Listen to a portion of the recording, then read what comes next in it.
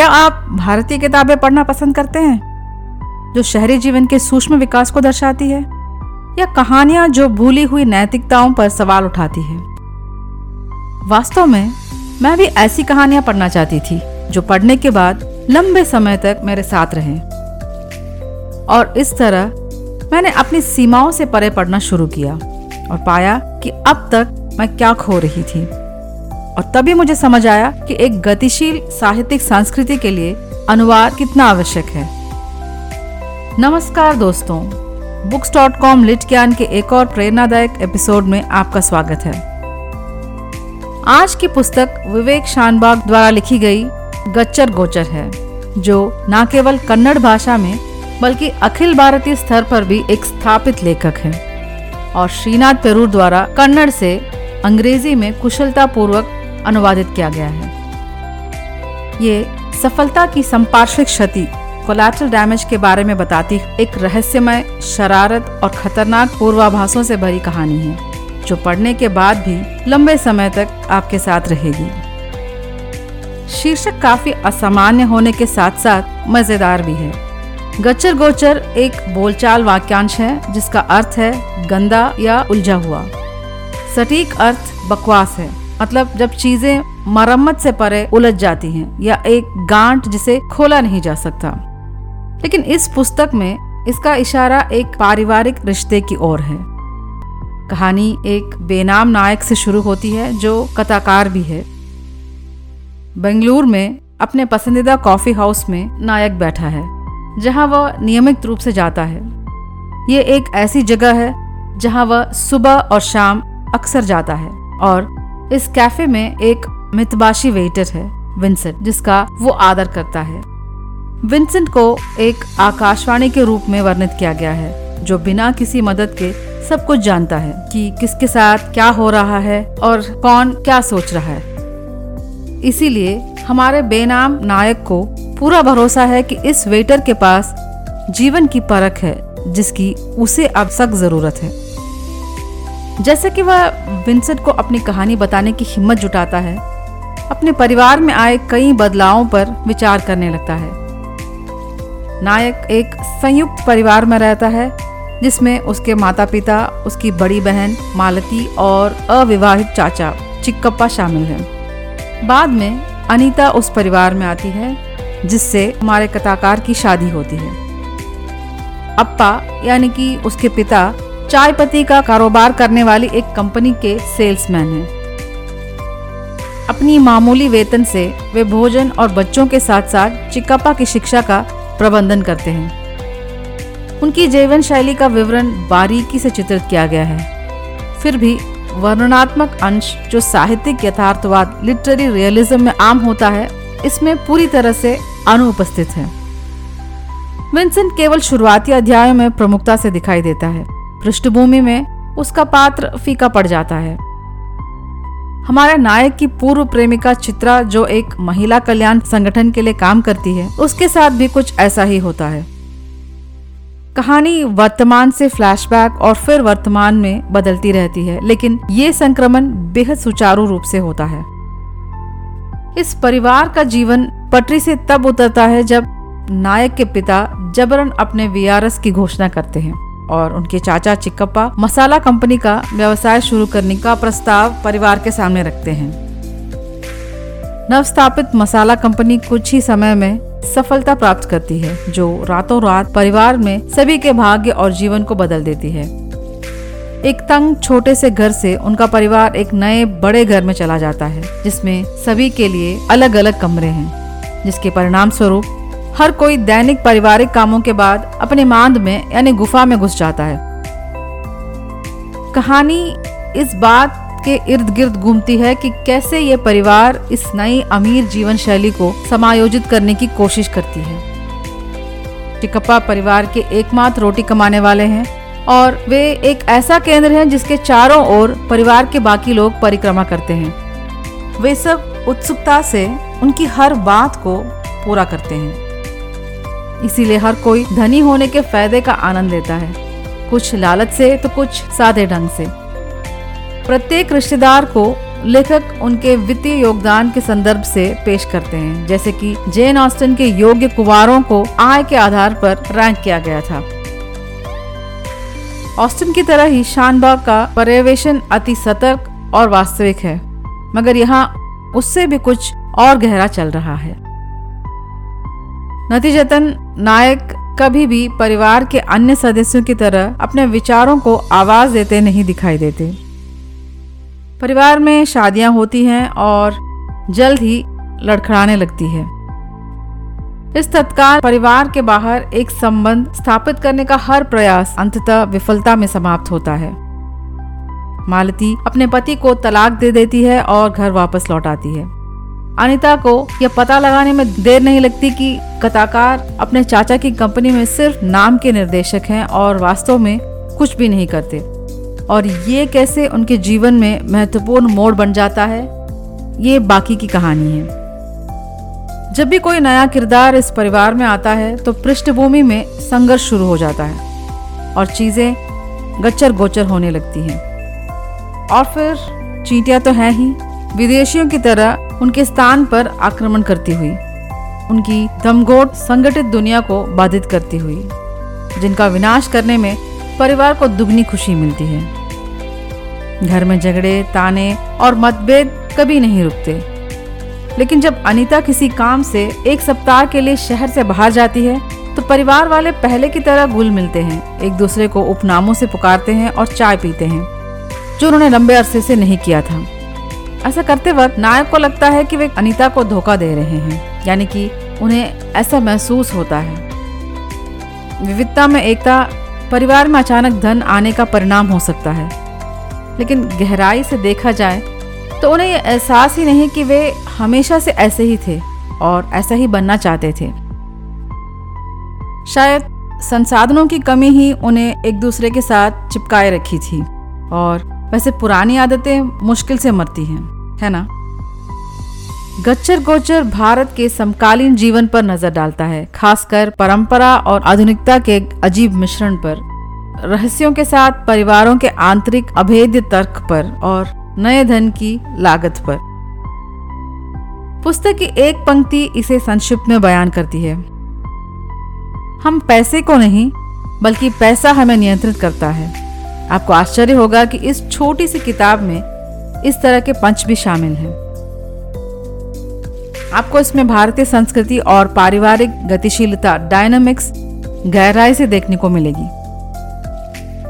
शानबाग के पात्र चिक्कप्पा, अप्पा, अम्मा, मालती, अनीता और नायक के रूप में तरह तरह के रंग बिरंगे कलाकार हैं। शानबाग चिक्कप्पा और अप्पा के जरिए जीवन के दो युगों के बीच भेदभाव दिखाते हैं। मेहनती चिक्कप्पा समझते हैं कि आज की इस दुनिया में आगे बढ़ने के लिए आपको अपनी धुन बदलनी होगी, लेकिन स्टोइक अप्पा को ऐसी कोई जरूरत महसूस नहीं होती और वे अपने आसपास होने वाली हर चीज पर चुप्पी साधते हैं। उनका कहना है कि धन का यूं अचानक दर्शन नहीं होना चाहिए, बल्कि उसे धीरे धीरे एक पेड़ की तरह बढ़ना चाहिए। उनके जीवन में आए बदलावों ने लगभग उनकी भाषण शक्ति ही लूट ली थी। भले ही उनके सोचने की क्षमता नहीं गई हो, मगर इससे उनकी राय छीन ली गई थी। कथाकार कहानी के तीसरे पुरुष हैं, जो नदी की तरह जहां उन्हें प्रवाह ले जाए बहते रहते हैं। कभी भी खंडन नहीं करते, सवाल नहीं पूछते और यहाँ तक कि राय भी नहीं देते। इस कहानी में हो रही घटनाएं यहाँ भारत में कई परिवारों में आम हैं। आज भी परिवारों में मुख्य कमाने वाले नियम निर्धारित करते हैं और निर्णय लेते हैं, अन्य लोग बस उनका पालन करते हैं। महिलाएं अपने विवरणों में सर्वोत्कृष्ट हैं, जिसमें अम्मा परिवार की सेवा करती है, मालती एक बिगड़ेल बच्ची है और अनीता वो बहू है जो परिवार में दर्पण की भूमिका निभाती है, वो दर्पण जिसे ये परिवार पसंद नहीं करता और निश्चित रूप से नहीं चाहता, सिर्फ इसलिए कि ये उस सच्चाई पर प्रकाश डालती है जिसे वे देखना ही नहीं चाहते। इन पात्रों के माध्यम से शानबाग एक ऐसी कहानी बुनते हैं जो सच्चा और पक्का है, जो हमें अपने भीतर देखने और इस सच्चाई का सामना करने के लिए मजबूर करता है, और कैसे पैसे हमारे जीवन को प्रभावित करते हैं। हालांकि पैसे का प्रभाव हमेशा नकारात्मक नहीं होता, फिर भी ये शायद कभी कभी पुराने समय की नैतिकता को पीछे छोड़ने में कामयाब हो जाता है और अक्सर सही और गलत के बीच के अंतर को मिटाने की धमकी देता है। इसीलिए ये हमें सवाल करने के लिए मजबूर करता है। शानबाग में एंटोन चेकोव की तरह किफायतीशीर होने की दुर्बल योग्यता है। ये भी शब्द कम खर्च करते हैं और साथ ही साथ डॉस्टोएव्स्की की मनोवैज्ञानिक अंतर्दृष्टि भी इसमें संयुक्त है। उन्हें न्यूनतमवादी कहा जा सकता है क्योंकि एक और वे अपने पात्रों को ज्वलंत रंगों के साथ चित्रित करते हुए उनकी विचित्रताओं और तुच्छ स्वभाव को दिखाते हैं और दूसरी ओर उनके मानवीय पहलुओं को दिखा संतुलित करते हैं। किफायती होने के अलावा शानबाग जानते हैं कि कहानी का कौन सा हिस्सा अनकहा रखा जा सकता है। वास्तव में उन्होंने कुछ रोजमर्रा की चीजों का विवरण इतनी अच्छी तरह से लिखा है कि कोई भी उसे पढ़ते पढ़ते जरा रुक जाए। विशेष रूप से चींटियों से ग्रस्त उस घर से लेकर जो ट्रेन की बोगियों के आकार का है, जहां आप दूसरे छोर तक देख सकते हैं यदि कमरे के सभी दरवाजे खुले हों, और इस विशाल बंगले तक जिसमें प्रत्येक के लिए अलग अलग कमरे और डबल बेड हैं। कुछ जगहों पर आप वास्तव में आश्चर्यचकित हो जाएंगे कि अपने दैनिक जीवन में हम कितनी छोटी चीजों को अनदेखा करते हैं जो बेहद विचारोत्तेजक हैं। मैं टिप्पणियों की स्पष्टता और वास्तविकता से विस्मित रह गई। दिन प्रतिदिन के जीवन का स्पष्ट विवरण, चींटियों का बारीक और विस्तृत वर्णन, परिवार का नए घर में स्थानांतरित होना, व्यवस्थित विवाह प्रत्याशा और सो रोमांटिक हनीमून सभी उनके लेखन की पहचान है। काश मैं इसे अनुवाद के बजाय मूल भाषा में पढ़ पाती, उसमें शायद ये विवरण और भी सुंदर होते। वैसे यह समीक्षा श्रीनाथ पेरूर के अंग्रेजी अनुवाद की है। अनुवाद शानदार है और मुझे कहीं भी ये कृत्रिम या अप्राकृतिक महसूस नहीं हुआ, और यही कारण है कि ये इस पुस्तक को और भी बेहतर बनाता है। श्रीनाथ पेरूर खुद एक लेखक हैं और उन्होंने if it is Monday it must be Madurai नामक किताब लिखी है। प्रसिद्ध नाटककार, अभिनेता और लेखक गिरीश कर्नाड उनके अनुवाद की उच्च गुणवत्ता को संक्षेप में बताते हुए कहते हैं, श्रीनाथ पेरूर का अनुवाद बदलती बारीकों को बिना चूके दर्शाता है, जो शानबाग के कथन को इतना समृद्ध बनाता है। मुझे आश्चर्य हुआ कि कितनी जल्दी पेरूर ने बुला दिया कि मैं एक अनुवाद पढ़ रहा था। यह पुस्तक कथा वस्तु से ज्यादा चरित्र अध्ययन के बारे में है। मैं कहूंगी कि कथा वस्तु में कुछ भी प्रतिष्ठित नहीं है, मगर लेखन शैली इसमें काफी फर्क लाया है। लेखन शैली अद्वितीय है। छोटी छोटी चीजें जैसे कि परिवार में भोजन की कमी से लेकर असफल विवाह जैसी अधिक जटिल स्थितियां आकर्षक लगते हैं, और इससे हमें पता चलता है कि वे कौन थे और अब वे क्या बन गए हैं। एक पाठक के रूप में, एक दर्शक के रूप में ये देखना बड़ा आसान है कि ये परिवार कितना भयानक होता जा रहा है, मगर वे अपने नए धन में इतने डूब जाते हैं कि वे अपने भीतर के परिवर्तनों को नहीं देख पाते। केवल नायक की पत्नी के आगमन के जरिए लेखक उनके जीवन के तरीकों को एक चुनौती देता है। शानबाग केवल एक तस्वीर चित्रित नहीं करते जिसे देखने पाठक आएं, देखें और कमेंट करके चले जाएं।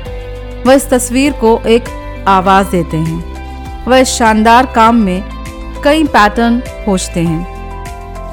ये पुरानी यादों, घृणा और बेचैनी का आह्वान करता है। वह पारिवारिक जीवन के विकास की जांच करता है। वह शहरी जीवन के विकास की जांच करता है। समय के साथ राष्ट्र की नैतिकता की जांच करता है और वह अधिकार के दृष्टिकोण की जांच करता है। इस पुस्तक को पढ़ना एक ऐसा अनुभव है जिसे हर किसी को गुजरना चाहिए। मेरे अनुसार ये एक ऐसी कहानी है जो सभी बाधाओं को इसमें समाहित संदेश से और सच्चाइयों को जो ये प्रकाश में लाती है के माध्यम से दूर करती है। अगर मैं इस उपन्यास की एक कमी को इंगित करना चाहूँ तो वह है कि महिलाओं को इसमें खराब चित्रित किया गया है। इसमें माँ, सास, बेटी, बहू और पत्नी के रूढ़िवादी चरित्र हैं और ये पुस्तक महिलाओं का समर्थन करने के लिए कुछ भी नहीं करती। इसके बजाय नायक को उनका मजाक उड़ाते हुए, महिलाओं को अपने दुखों के लिए दोषी ठहराते हुए और जल्द से जल्द उनसे दूर भागते हुए दिखाया गया है। यहाँ मैं कुछ उदाहरण देती हूँ। घर में 3 महिलाओं का होना यानी शांति का परीक्षण किया जाना तय था। नायक कहते हैं, जब भी मैं बाहर निकलने की कोशिश करता हूँ तो मैं तुरंत तीनों महिलाओं में से किसी एक से, या तो अम्मा, मालती या अनीता से टकरा जाता हूँ और हर एक दूसरे की तुलना में अधिक डरावनी है। मुझे कभी कभी आश्चर्य होता है कि क्या वे हर पल अपनी जीभ को तेज करने में खर्च करती हैं, चुपचाप सारी नाराजगी बाद में उगलने के लिए जमा करती हैं। नायक के जीवन में आने वाली इन 3 महिलाओं को इस तरह से वर्णित किया गया है।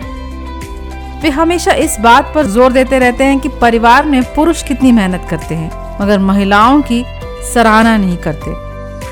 इससे ऐसा लगता है कि महिलाओं के पास झगड़े करने के अलावा घर में कोई बेहतर काम नहीं है। दूसरी घटना है उसकी बहन का अपने पति को छोड़ अपने घर वापस आने। नायक कहते हैं कि शायद उसे वो सब कुछ करने की आदत हो गई थी जो वो चाहती थी और इससे शादी के साथ आने वाली अपरिहार्य समझौतों के लिए उसमें क्षमता नहीं थी। क्या वाकई आप भी ऐसा समझते हैं? समझौता शादी को लंबे समय तक सफल नहीं बनाती। ये कथन मुझे सोचने पर मजबूर करता है कि क्या लेखक ये कहने की कोशिश कर रहे हैं कि अगर पिता गरीब है तो महिलाएं समझौता करेंगी, वरना नहीं। 2 और उदाहरणों ने मुझे आश्चर्यचकित कर दिया कि क्या वास्तव में ये किताब 21वीं सदी में लिखी गई है या उससे पहले। पहला विषय है, नायक अपनी पूर्व प्रेमिका चित्रा के साथ संबंध तोड़ते हैं क्योंकि वह एक नारीवादी थी और महिला कल्याण संगठन के लिए काम करती थी।